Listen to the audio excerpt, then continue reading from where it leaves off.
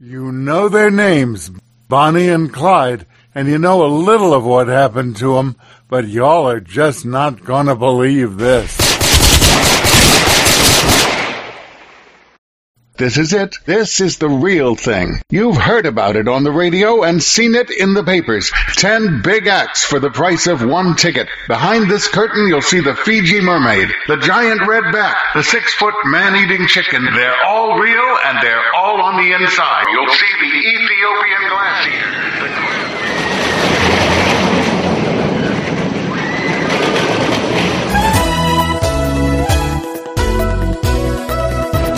Come on, folks, what are you waiting for? Admission is free to Ballycast, the podcast of the carnival, sideshow, and variety arts. You're just in time. We're going to have a free show.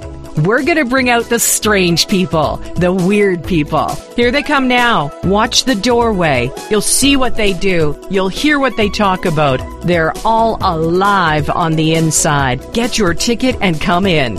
Ballycast presents news and interviews with performers and showmen. Some important words of warning. This podcast is not family friendly. I'm not even thinking about it, so listen at your own risk. The performances and stunts described are not safe, even for experienced performers. Never attempt them without the direct supervision of someone who already performs them.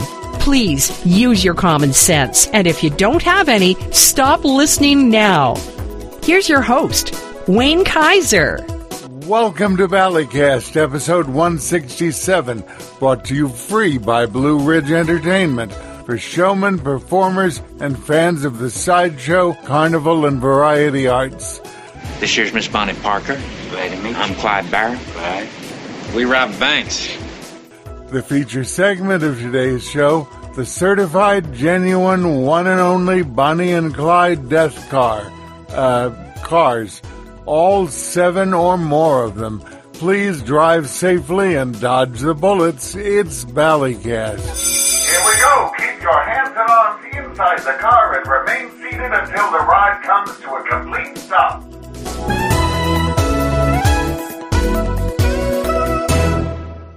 Sad news, Doug Higley, interviewed in Ballycast episode 17, died April the 9th. He was many, many things, a voice actor, the author of a book about dark rides, and especially a maker of excellently crafted sideshow gaffs. He called them Zibbits. What first made you decide, I want to put a thing in a trailer and see if people come and see it? Lou Dufour, back in the day, had a show, The Life Show, Babies in Jars, and it was statuary. My first pair of breasts that I ever saw as a kid were on a cave woman in one of Lou Dufour's shows. Cave woman who was nursing a baby, because it was all about life. I realized that you didn't have to be in Coney Island. You didn't need a storefront to take a show out. And it just impressed the heck out of me that somebody could put a tent up and do a show like that, because I've always been a museum fanatic. You'll see just one of them illustrated on the episode webpage. A pocket-sized giant flea in a can, a portable miniature grind show all by itself. What do you say to the man who says, that's just some old thing you picked up out of a trash can somewhere? Do you know, it could be. You're selling something strange. You're not telling them that you're going to see a giant gorilla and you go in there and it's just a stupid monkey. You're not lying in any way, shape, or form.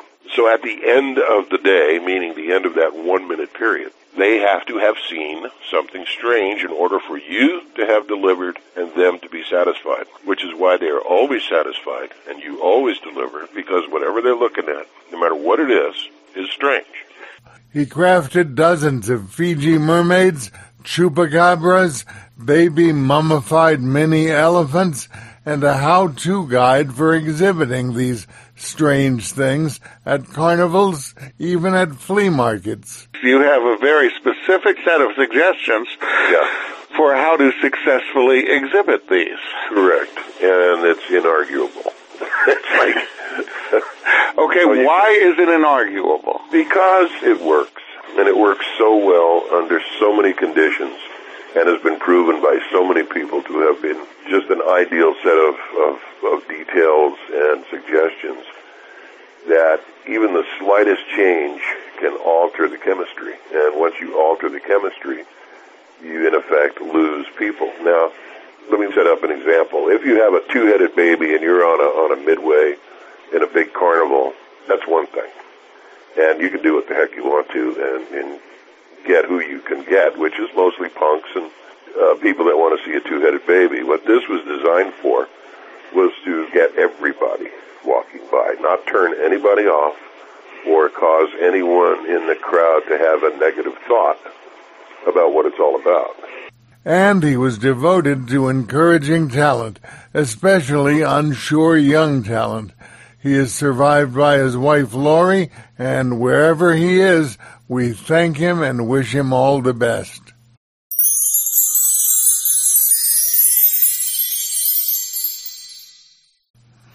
Gilbert Gottfried died. He could tell a dirty joke better than anyone. Look out for this one. No, I mean it. Really, truly, look out. A talent agent is sitting in his office. A no American family walks in. Father and mother, son and daughter, a big fluffy dog. The family has blonde hair and blue eyes and bright skin. And the talent agent looks up and goes, all right, let's see what you do. So the father drops his pants and takes off his shirt. He's totally naked. He undresses his wife, starts fucking his wife on the floor. Then the son drops his pants, takes his shirt off. His sister takes all her clothes off. The son and the daughter start fucking on the floor too.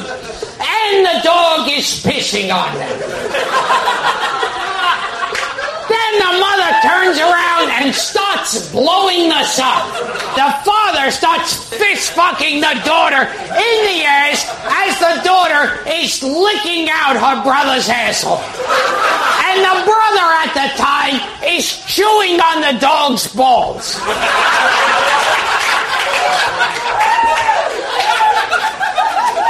The dog starts fucking the mother while the mother is eating out the little girl's asshole while she is fist fucking her brother in the ass. If you're not keeping up with this, I'll start at the beginning. It's important. If you miss any part, then the joke makes no sense. Then the father starts fucking his son in the ass as the son is eating his mother's cunt, as the mother is eating the daughter's cunt, as the daughter is blowing the dog. Of course, really, why leave the dog out? That would be wrong. It would be very wrong. Now, the dog takes a tremendous shit on the floor. Now, you'd think, if I could pause for a second, you'd think that at this point, the talent agent would go, oh, for God's sakes, I'm getting on the phone and calling the police. But no. I'm just saying, in case you've ever questioned that. And then the son climbs up on a table, puts a noose around his neck, and jumps off. And through auto-asphyxiation, see, this is educational, you start choking, and that makes you have a big orgasm. Try it when you get home. No, really, I'd like you to. I've looked at a few of you, and I don't see that it would be a major loss. If any of you hung yourselves tonight and the cop said, well, he shot cum when he, good enough. Good enough. I saw him when he was alive. There was no point in him living alone. And then the father takes a tremendous shit on the floor. And the mother pulls out her glass eye. And the son starts fucking her in the eye socket. And they're fucking and sucking for like 5 hours in shit and piss and cum. And then afterwards, they stand up and they take a bow.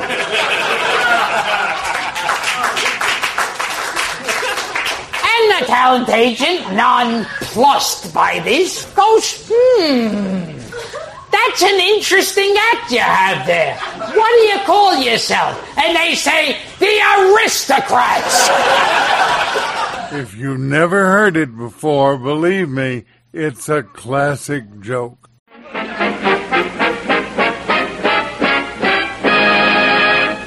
Welcome to the Coney Island Circus Sideshow. Without further ado, it's showtime! Step inside for the greatest show in the world! Greetings from your neighbors at Coney Island, USA. At the corner of Surf Avenue and West 12th Street, Coney Island, USA is home to the Sideshows by the Seashore Theater, the only family-friendly live entertainment venue in Coney Island where you can see electrifying feats performed by real people.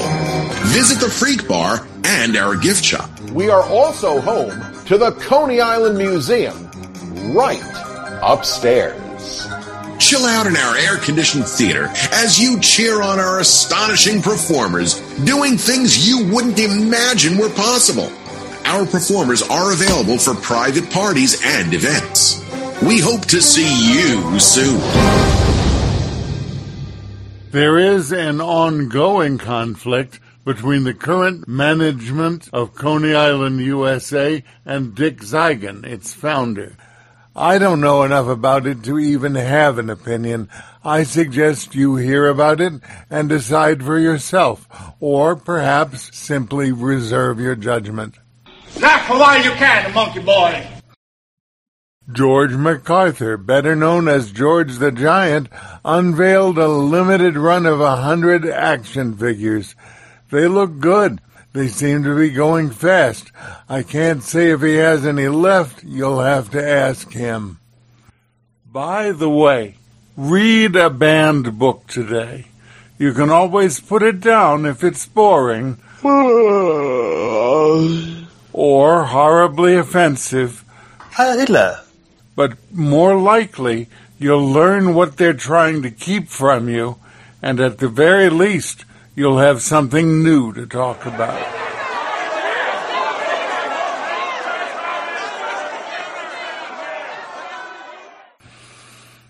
Elsewhere in the news, on April 2nd in New York, the northwest corner of Broadway and 28th Street was officially named Tin Pan Alley.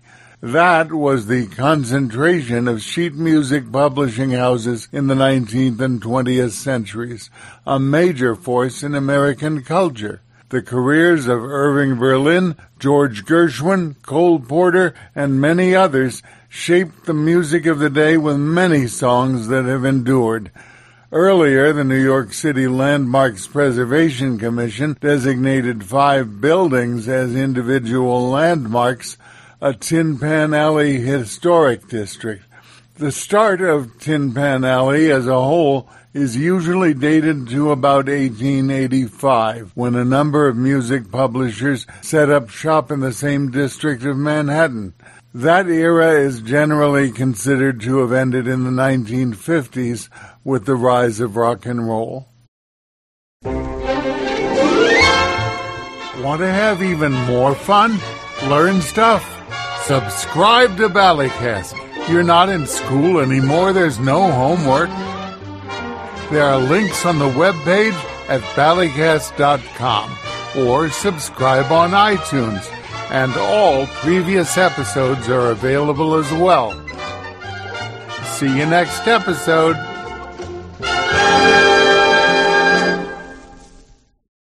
And now a word about one of our most popular products.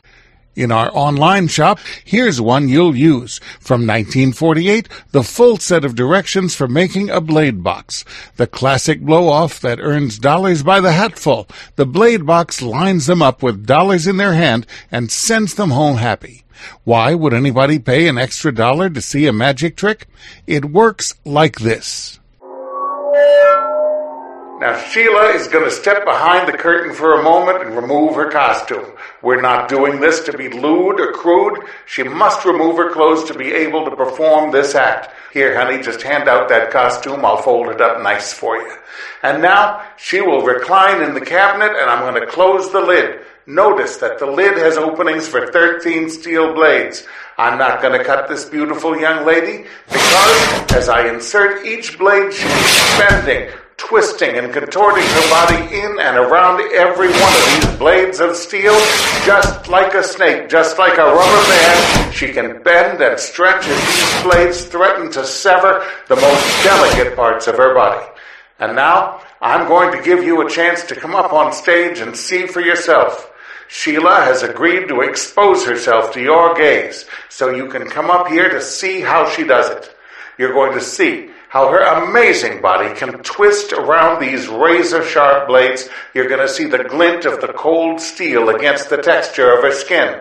Sheila feels that exposing her secret and her body this way is worth $1 because she's paid only through your curiosity and your generosity. Just hand your dollar to the man at the foot of the steps and come up and see this beautiful little girl in the state she is in now, unashamed and waiting for you to view her.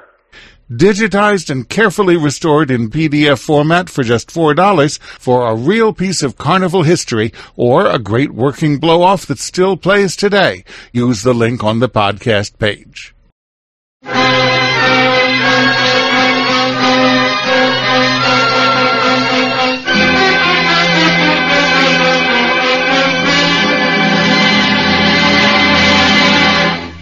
We will return for the second act in just a moment. From Brill's Bible of Building Plans comes this recipe for popcorn balls.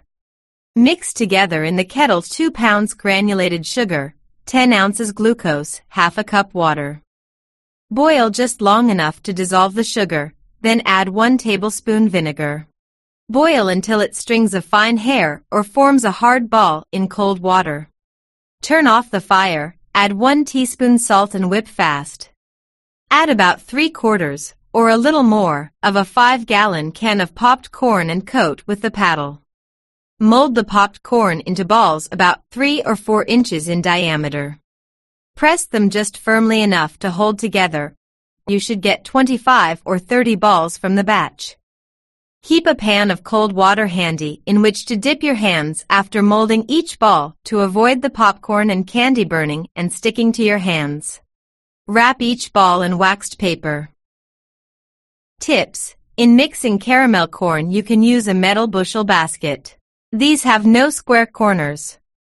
In candied apples, caramel corn or popcorn balls, after testing in water, bite and see if brittle enough not to stick to your teeth. The glucose referred to is confectioner's glucose, a syrup available fairly cheap on Amazon. At the moment it runs $12 to $14 for a 2-pound container. Corn syrup is less suitable because that has a much higher water content. Delicious.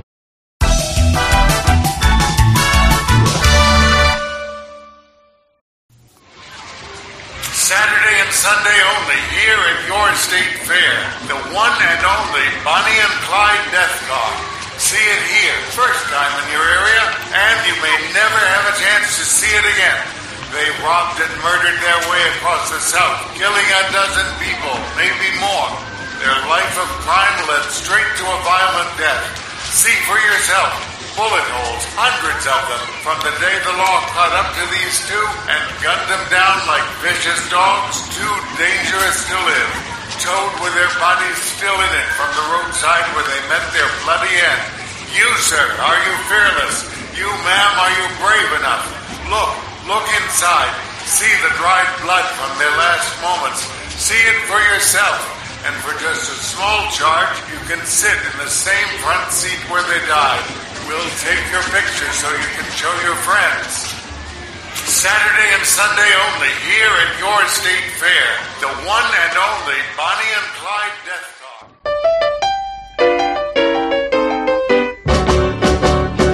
Bonnie and Clyde were pretty looking people, but I can tell you people they were the devil children, Bonnie and Clyde, began their evil doing one lazy afternoon down Savannah Way. They robbed a store and hightailed out of that town. Got clean away in a stolen car and waited till the heat died down. Bonnie and Clyde advanced their reputation and made the graduation into the banking business. Reached for the sky, sweet talking Clyde would holler as Bonnie loaded dollars in the July bag. Now one brave man, he tried to take them alone. They left him lying in a pool of blood and laughed about it all the way home.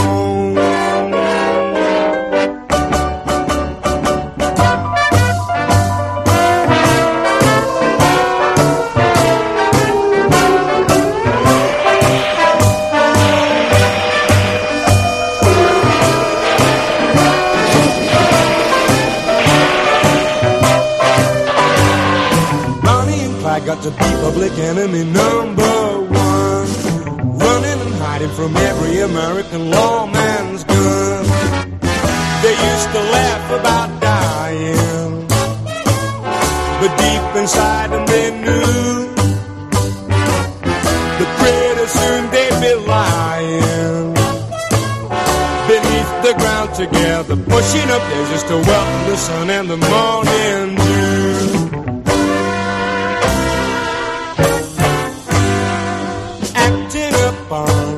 Reliable information, a federal deputation laid a deadly ambush. When Bonnie and Clyde came walking in the sunshine, a half a dozen carbines opened up on them.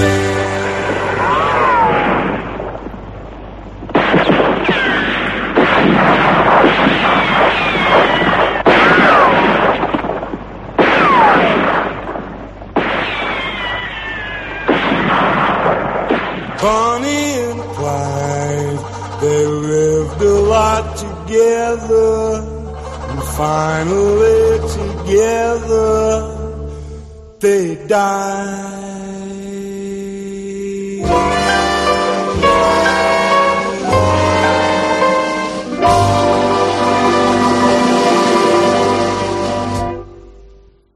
From the moment they met, Clyde Barrow and Bonnie Parker expected a violent end. She wrote that in one of her poems. Someday they'll go down together. They'll bury them side by side. To few, it'll be grief. To the law, a relief. But it's death for Bonnie and Clyde. Each of them and many of their families and friends were violent career criminals. They and their gang murdered at least 9 police officers and 4 civilians, maybe more. Bonnie, a petite blonde, never married Clyde. Early on, she was an honor student and enjoyed writing poetry and performing in talent shows. But she dropped out of high school in 1926 and married her high school sweetheart, Roy Thornton, days before she turned 16. He turned out to be an abusive husband. She left him after a few months but never actually divorced him. Clyde Barrow looked up to his older brother, Buck. Buck had already embarked on a life of crime, and Clyde followed in his footsteps. Clyde was first arrested in late 1926 at age 17, along with Buck, for stealing turkeys. Clyde had a few legit jobs, but spent more time robbing stores and stealing cars. From the day he met Bonnie early in 1930, when she was 19, they were inseparable, until he was sent to a prison farm just weeks later for auto theft, and then escaped using a gun she managed to smuggle into him.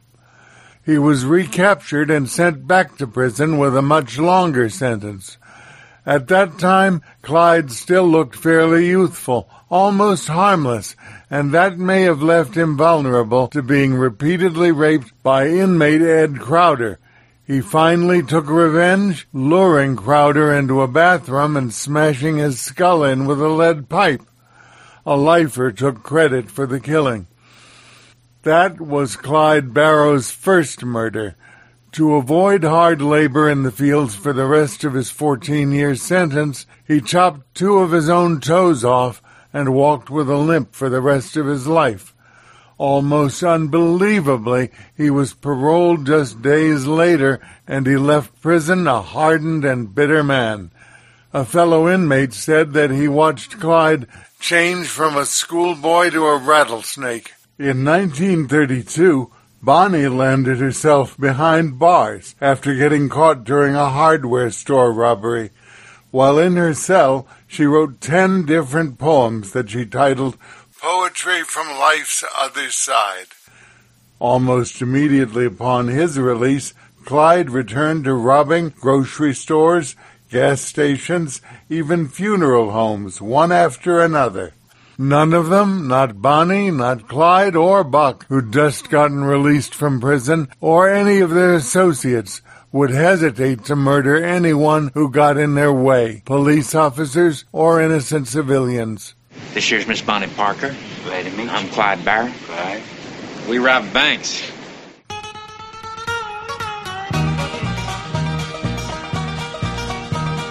Bonnie was a waitress in a small cafe.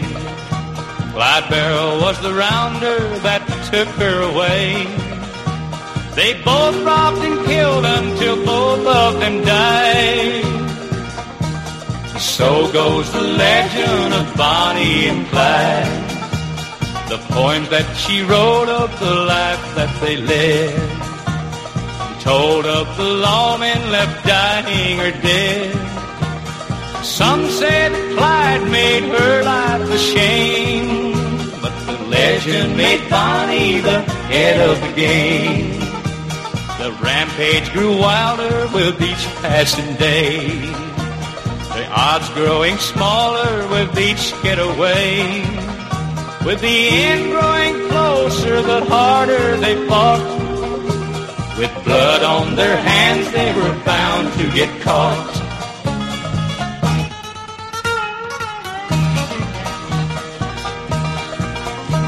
They drove back from town on one bright summer day, when a man they befriended stepped out in the way.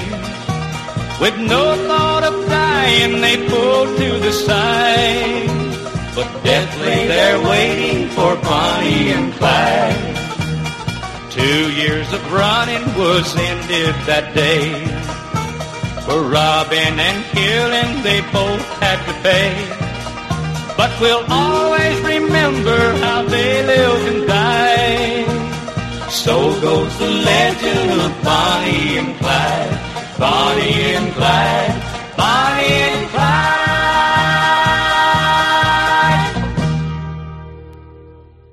How did people like this become legends, even get movies and a Broadway musical about their career? This was the era of the Public Enemy. The papers were full of stories about publicity hound FBI Director J. Edgar Hoover and publicity-loving criminals like John Dillinger. The Barrow Gang's exploits captured the attention of the press and the people.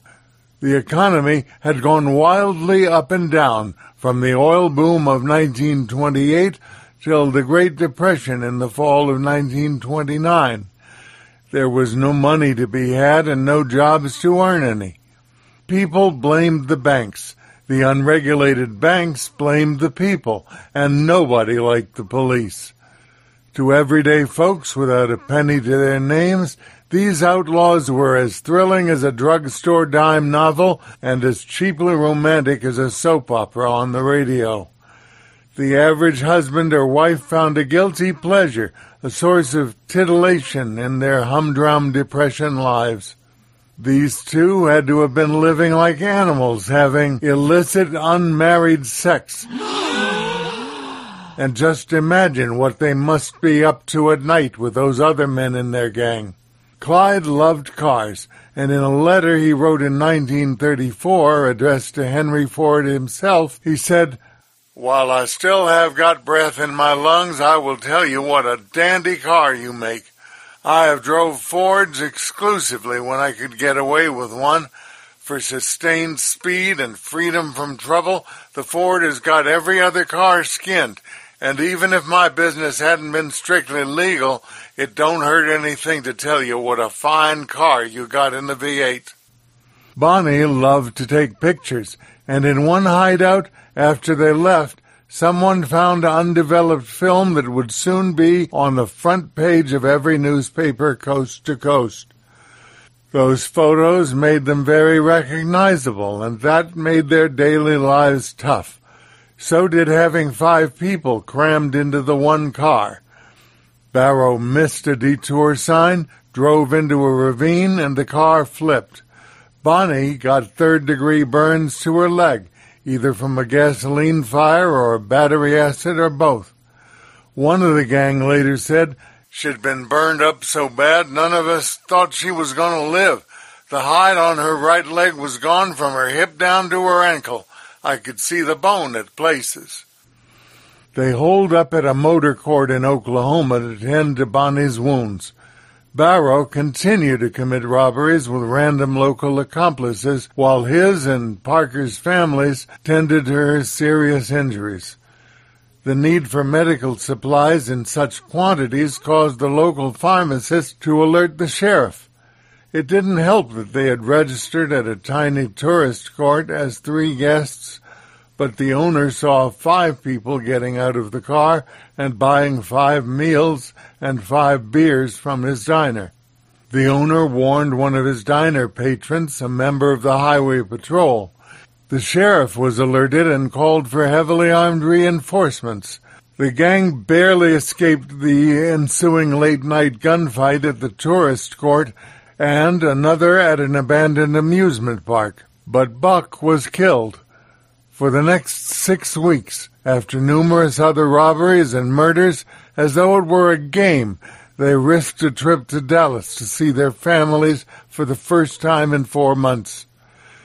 The Texas Rangers vowed to hunt down and kill every member of the gang until finally one of their partners in crime, Henry Methvin, recently broken out of prison by Barrow and then recaptured, turned on the pair and offered to set up an ambush. Barrow's route had gone consistent. He was traveling from family home to family home, where they could count on some refuge. They traveled generally in a circle between 5 states, exploiting a law that kept the police from following a fugitive across a state line. The police had noticed the pattern to their route. If they kept to their travel pattern, they would surely use one little-traveled dirt road in Bienville Parish, Louisiana. For 3 days, officers stationed themselves at the side of the road, waiting. On May 23, 1934, on that lonely country lane, the lawmen were waiting, hidden in some roadside bushes. The day was sunny, just cool enough for a light jacket. The silence was broken only by a bird now and then, and a light breeze made the trees on either side rustle a little from time to time. You could smell the dry dust of the road warming under the bright sun. About 9 a.m., the police were tired of waiting, almost ready to give up, and then they heard it. A stolen Ford V8 coming along the road fast. Henry Methvin stood on the edge of the road. Barrow slowed down to greet him, and as the car drew close to the posse's hiding place, the lawmen opened fire from the bushes even before the car rolled to a stop.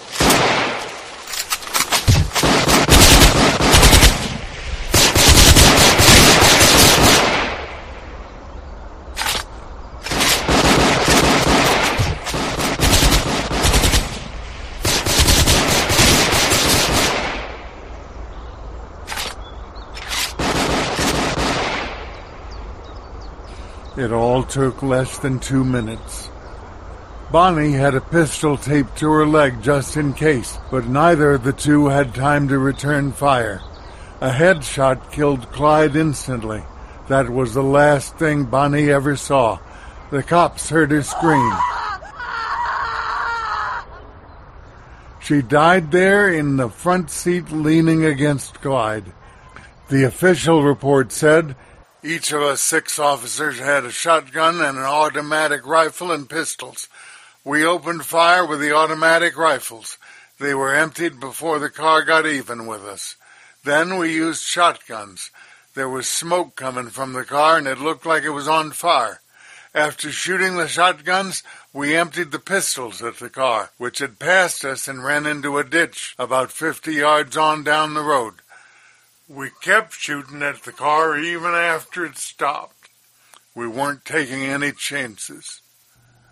They had fired about 130 rounds, leaving 112 holes in the car.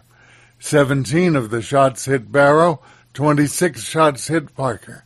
Found in the car were 3 light machine guns, assorted handguns, several thousand rounds of ammunition, and 15 sets of license plates from various states. The bodies went on display along with Clyde's jacket riddled with bullet holes. The undertaker who embalmed them reported that the embalming fluid kept leaking out of the holes in their bodies. Clyde's gun was shown, with 7 notches carved in the stock to count his kills. Clyde's saxophone was in the car, untouched by any bullet. And Bonnie? She was still wearing the wedding ring from her long-ago marriage. A crowd soon gathered at the roadside scene, nearly everyone collecting souvenirs like shell casings, broken glass, and scraps of clothing from the bodies. A woman cut off bloody locks of Bonnie's hair. One man had opened his pocket knife and reached into the car, trying to cut off Clyde's left ear. All of them were chased away, and the Ford was towed away with the bodies still inside it. A woman who had seen the car on that day as a girl said, "I ran and looked at Bonnie, stuck my head in the car and looked. She had fallen forward. I could see her red hair and the rusty red dress she had on. There was a magazine on the floor there. Her hair was kind of lying on there.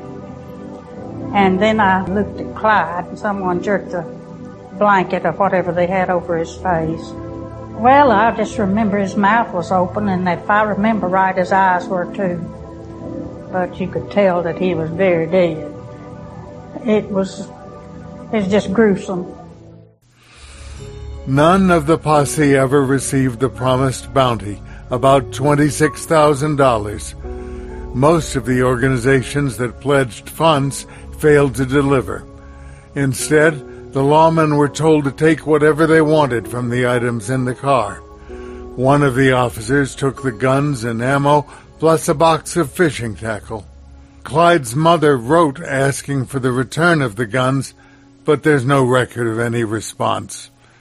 In February 1935, 20 family members and friends were arrested and tried for aiding and abetting. The men were marched into the courtroom, linked together by chains around their necks. All 20 were found guilty and got varying sentences, including Bonnie and Clyde's mothers, old and in ill health, who were each given 30 days in prison.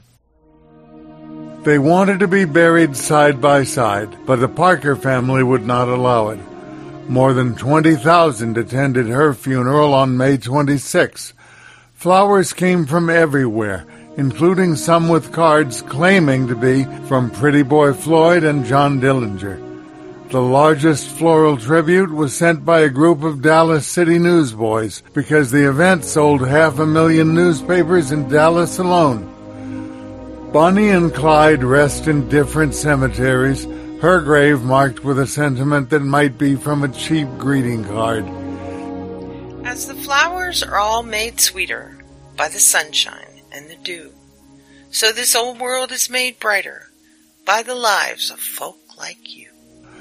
Clyde and another brother, Marvin, share a single marker with their names on it and an epitaph Clyde selected, "Gone but not forgotten." Now about those cars.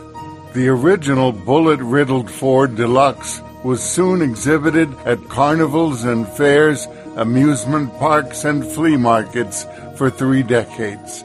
Then it was sold as a collector's item to Whiskey Pete's Casino in Nevada for $250,000. There was a charge of $1 to sit in it. Since 2011, the original car has been on display at Whiskey Pete's. You can see it there, on the plush carpet next to the main cashier cage. But that's not all. No way. You're not getting off so easily. The movie Death Car, a reproduction, of course, is now the highlight of the Sinister Vehicles Gallery at Alcatraz East in Pigeon Forge, Tennessee, which calls itself America's most comprehensive museum of crime. A vintage fake death car toured state fairs in the 1940s, billed as being the real one. It was a pretty good fake. It's currently at the Volo Auto Museum in Volo, Illinois, which acknowledges it as a fake. Another vintage fake was parked next to the real death car while the fake was shot full of holes to ensure the accuracy of the forgery. It's now on display at historic auto attractions in Roscoe, Illinois, which acknowledges it as a fake. A new car replaced the real reproduction movie Death Car at the Bonnie and Clyde Ambush Museum in Gippsland, Louisiana. The bullet holes are bigger, and the car is displayed with bloody dummies of Bonnie and Clyde in its front seat. A lemon yellow fake seems to be a recent creation, displayed as the movie Death Car in Las Vegas in the Hollywood Cars Museum. In 2006, the Buckhorn Saloon and Museum in San Antonio, Texas, added a Texas Ranger museum to its collection with a replica Bonnie and Clyde death car as its centerpiece.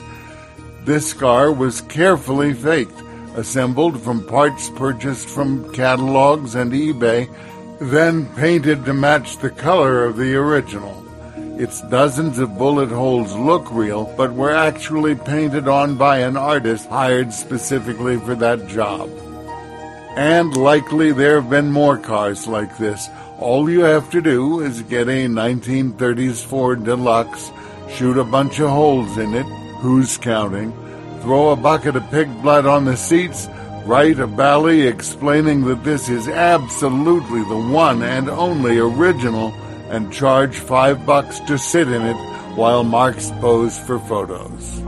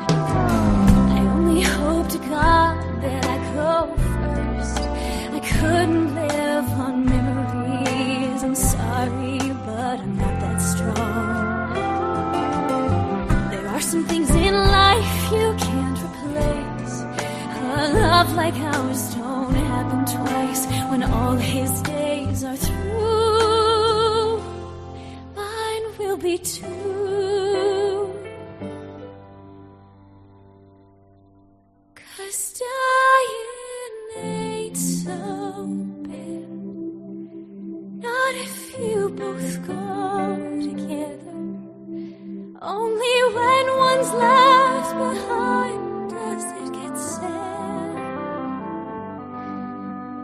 But a short and loving life, that ain't so bad. I've met boys who talk about farms and horses, but they don't do much for me. I don't need to end up in a rocking chair. Seems you get to live your life just once, if that's how it's gotta be. And I'd rather breathe in life than dusty air. Dying ain't so bad, not if you both go together. Only when you're left alone does it get sad. But a short and loving life, a short and loving life,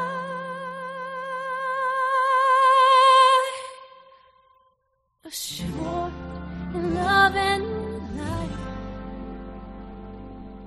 that ain't so bad.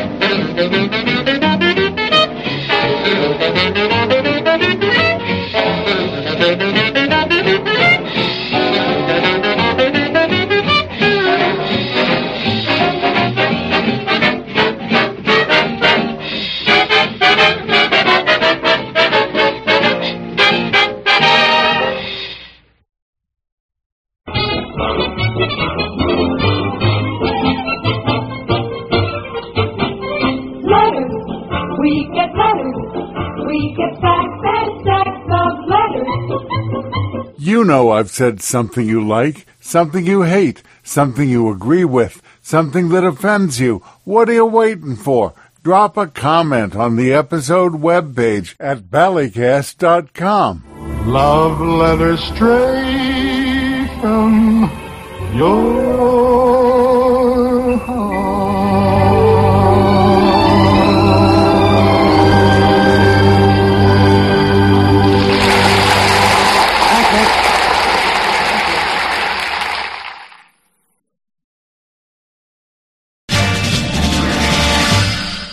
Valleycast is produced by Wayne Kaiser for Blue Ridge Entertainment under a Creative Commons 3.0 Attribution, Non-Commercial, No Derivatives license.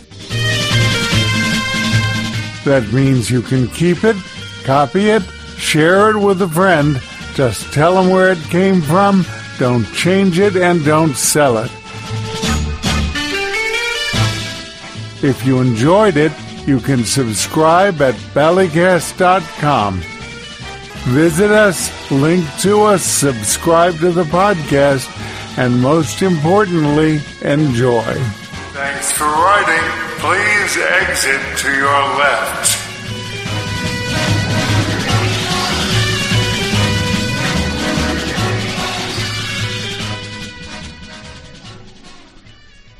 It's just gruesome.